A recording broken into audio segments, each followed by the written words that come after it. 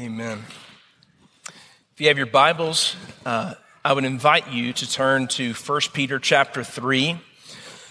1 Peter chapter 3, we're going to be looking at half of one verse this morning to prepare our hearts for church-wide communion today. If you have not received or did not pick one of these up as you were walking through, later on in the service, we will have some ushers that are able to provide one for you. If you would like to partake, there's no pressure for you to partake, but I want you to be aware of that. If you are a guest, we want you to know that you're welcome to take the Lord's Supper. If you're a believer in Christ, we have an open table in that regard. But this morning, as we consider God's Word, I just want to revisit the question, what does it mean to say that Jesus died for me?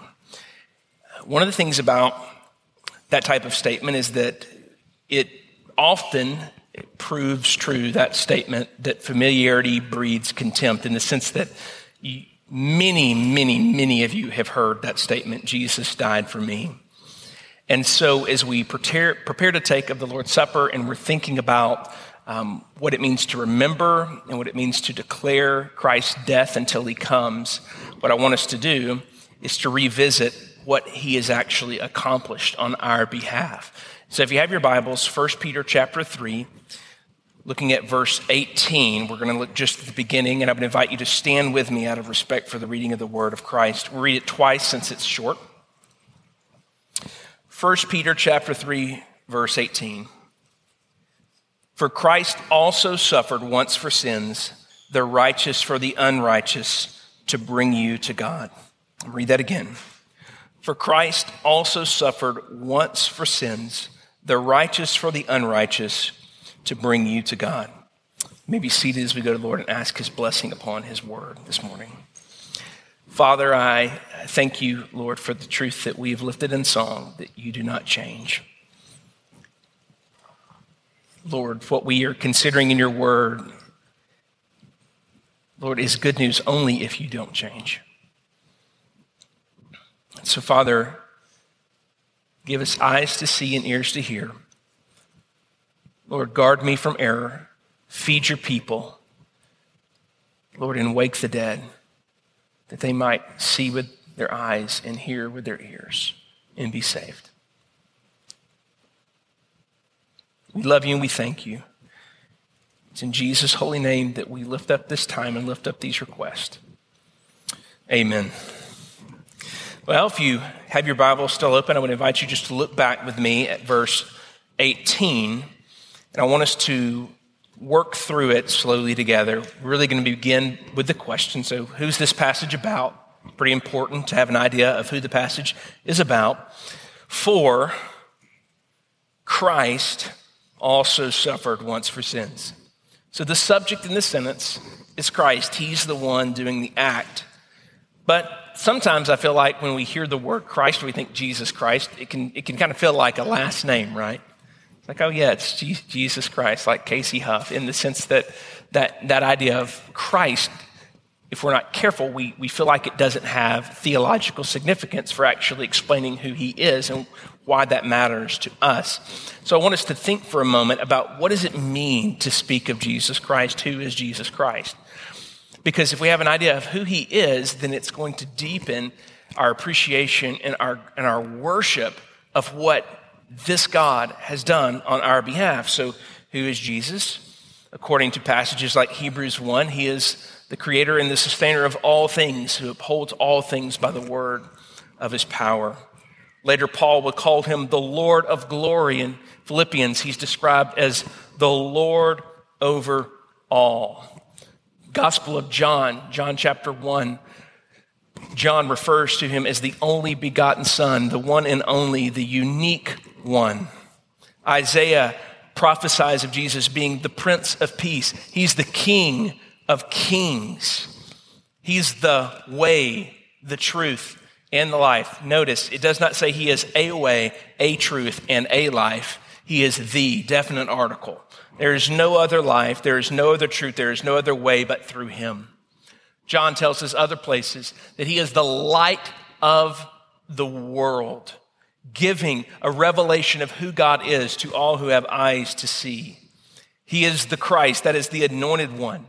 He is the Savior, meaning that he has come for the specific role of saving those that are in need. Elsewhere, we're told he is the very Word of God incarnate. He's the revelation of God that comes in the flesh to teach us, to show us what God is like. So now let's return for a second back to 1 Peter 3:18. And what does it say? For Christ also suffered once for sins. Who suffered? The Creator, the Sustainer, the Lord of glory, the Lord over all, the only begotten Son, the Prince of Peace, the King of Kings, the way, the truth, the life, the light of the world, the anointed one, Christ himself, the Savior of the world, the Word of God and Comforter. He suffered. This was not a sinner suffering. This was the Holy One of God. No one like him. If anyone ever deserved not to suffer, it's the one that we find suffering in 1 Peter 3:18. So what has he done? We have a better idea of who this Christ is. What has he done? He has suffered for sins once for all. This Jesus suffered for sins that he did not deserve to suffer for, yet he suffered. He was afflicted. He was ill-treated. He was punished for sin. Not his sin, but for your sin, your rebellion, your falling short. Romans 3:23 says, for all have sinned and fallen short of the glory of God. Everyone in this room, guilty before a holy God, worthy of receiving God's just punishment. You and I deserve to suffer for our sins. Yet according to this passage, who suffered for your sins? Jesus did. Remember who he is? The Creator, Sustainer, Lord over all, the King of Kings, suffered for your sins. Not his own sins, but for your sins. Peter talked about this in his Pentecost sermon. We find this in places like Acts chapter 2, verses 22 through 23, that Jesus suffered for sins according to God's sovereign design. It was not as if someone took Jesus' life from him. He laid his life down according to the definite plan of God. Peter writes, men of Israel, listen to these words. This Jesus, the Nazarene, was a man pointed out to you by God with miracles, wonders, and signs that God did among you through him, just as you yourselves know. Though he was delivered up according to God's determined plan and foreknowledge, you used lawless people to nail him to a cross and kill him. This eternally perfect person, his suffering was not by accident. It was in fulfillment of a divine plan. God had purposed it. Why? Why would someone that was not a sinner, who was perfect in every way, suffer for other people's sins, your sins? I don't know how to try to make that land on you the way that Peter wanted it to land on you. Your sins, your bad attitude towards your spouse, your lying at work, your mean temper toward your children, your adulterous thoughts to people that you are not married to, the hate in your heart that Jesus said is like murder, the lust and greed within you that will consume you, that according to Paul and other places will provide and lead to all other sorts of sins because of the love of money.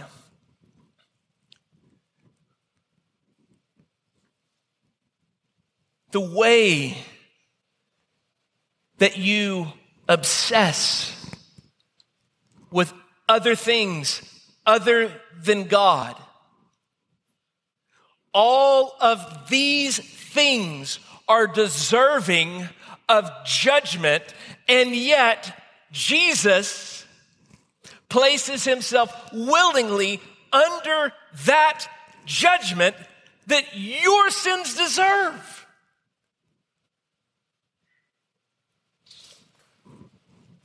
Why? Why would he do this? We find our third point.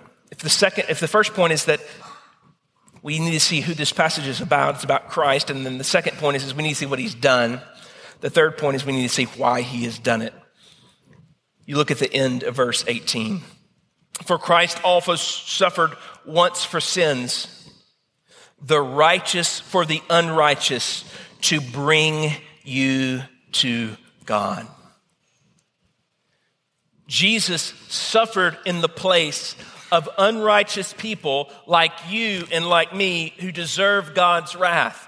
On the cross, Jesus Christ bore the wrath of God toward sin. And by doing so, according to 2 Corinthians 5 and 6, the way back to God was opened and offered to all who would acknowledge their sins, believe in Christ, and confess him as Lord and Savior. I need you to hear this, and part of the reason why I need you to hear this is because this is not a particularly popular message within our culture. And if you are a guest here today and you're checking out our church for the first time, you're thinking, wow, this is where we're at, first Sunday, and I'm not really sure how this is significant for my life and my experience, and you're telling me that I'm unrighteous and that I'm a sinner and that I deserve the wrath of God. Here's the reality. If we don't understand who we are and what we deserve, how will we ever worship him and rightly regard what he has done for us? If we don't consider ourselves the unrighteous one that the righteous one died for, will we ever truly have regard and love for the righteous one that died for us? You go, well, I don't want to be labeled unrighteous. I don't like that. I don't like that, preacher. Well, according to your logic, if you don't like the designation of being unrighteous, Christ didn't die for you. You're like, well, I want that. Okay, then, get on the page with Jesus that you are unrighteous, and that's not bad news if you keep reading the story, and the story is the righteous one came and died for unrighteous people. Amen? That's such good news if you have ever sinned.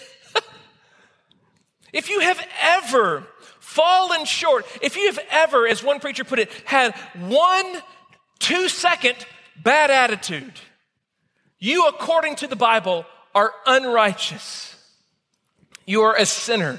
But the good news of the gospel of God's grace is that he did not come to save people that were righteous. He did not come to save the well, for the well did not have a need for a physician. He came to the unrighteous. He came to the sick to heal, to restore, to bring us back into fellowship with God. So this morning, you were driving into church and the kids took way too long to get ready, okay? And some of you have been through this. Some of you will go through this. The kids took way too long to get ready. And then they said, I don't have anything to wear. And you walk upstairs and you go, what do you mean you don't have anything to wear? We just did laundry. Then you made the mistake of walking into their room on a Sunday morning after they've told you, I cleaned my room. And you're like, this is a different category of clean. Maybe they're teaching you something else. That's that Common Core clean, right? This does not look like clean to me. So I walk in, and as you're getting your heart ready for the Lord, the flesh. And shamefully, you let them have it. I tell you what, when we get home from church, and you better not let anybody in church know that we have had a bad day this morning. You better walk in smiling, quit crying. And when we get home, you're going to clean this, and you're going to be grounded, and you're going to read your Bible, and you're going to like it. And I better not hear anything, because I'm going to take a nap.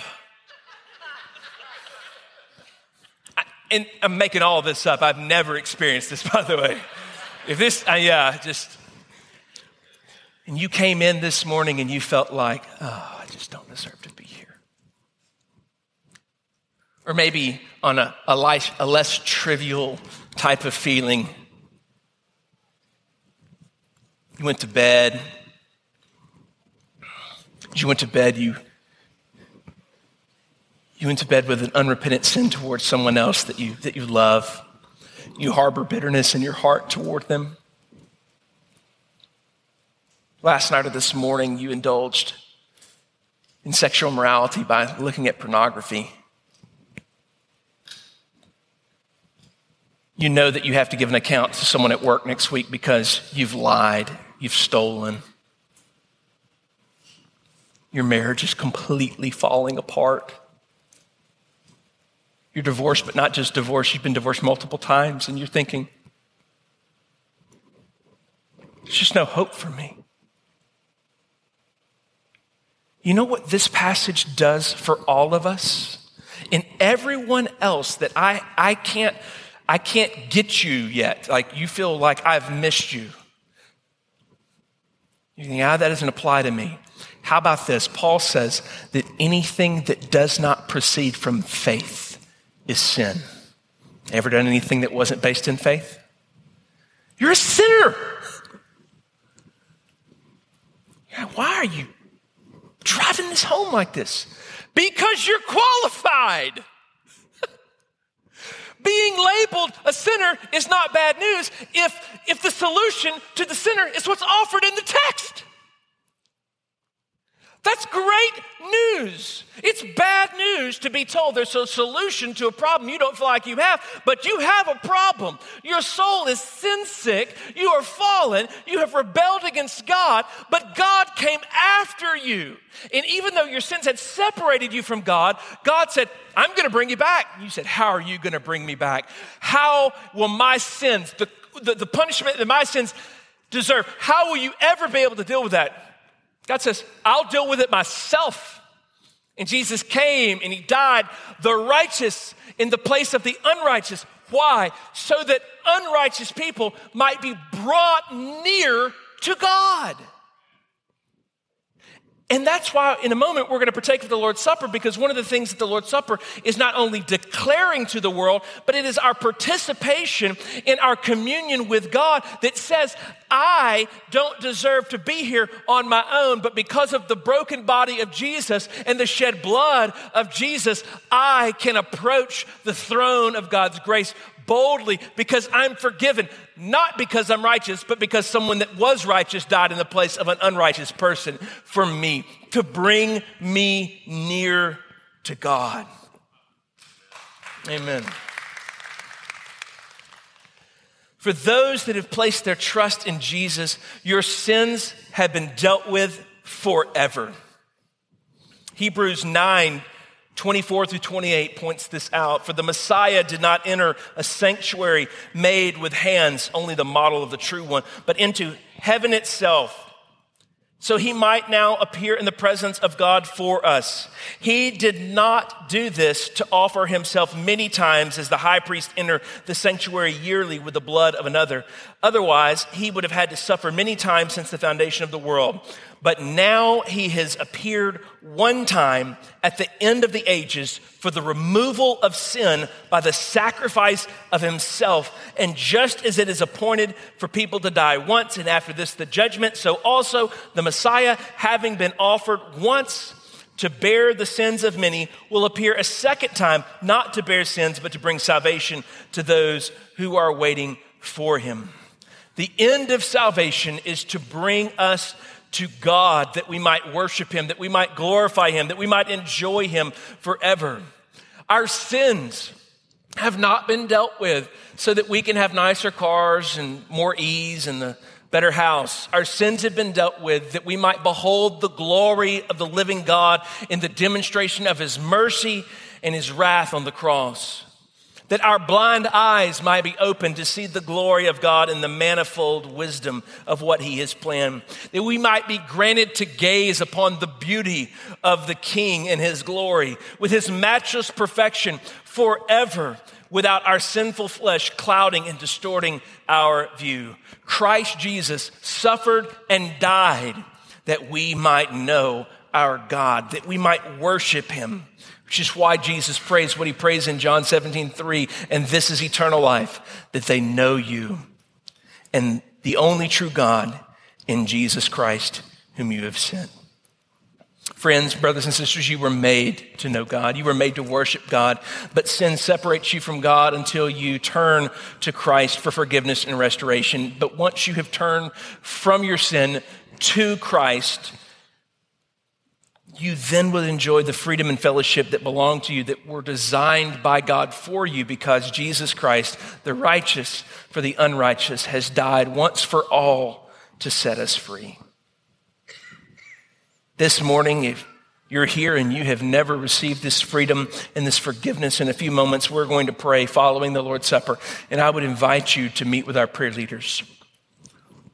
I would invite you to pray with them and call upon the name of the Lord. At that moment, after the Lord's Supper, I'm going to invite you to participate in that. For those of you that are believers, there'll be a time for you to pray as well and just to recommit your heart and your life to the Lord, asking him to cleanse you of all unrighteousness, as we see in 1 John chapter 1, 7 through 10. If you're here this morning and you've already trusted in Christ, you have received forgiveness that is promised to those that put their hope in him, I want to encourage you as we prepare our hearts even now for the Lord's Supper to reflect upon these realities. Who died for you? Christ. Why did he die for you? To deal with your sin. Why did he need to deal with my sin? So that I could be brought near to God. You don't have to fear. If I come into his presence, what's he going to do to me? He's going to welcome you like the son and daughter that you are because of what Jesus Christ has done. That's the forgiveness. That's the grace that he offers to you. And so with that, would you take just a few moments to prepare your heart as we receive. As you reflect on the message this week, feel free to reach out to our staff by emailing care@copperfieldchurch.com. We would love to hear from you and pray for you. Also, don't forget to subscribe to this podcast and our other podcast, Equipped for Good. Thanks for listening.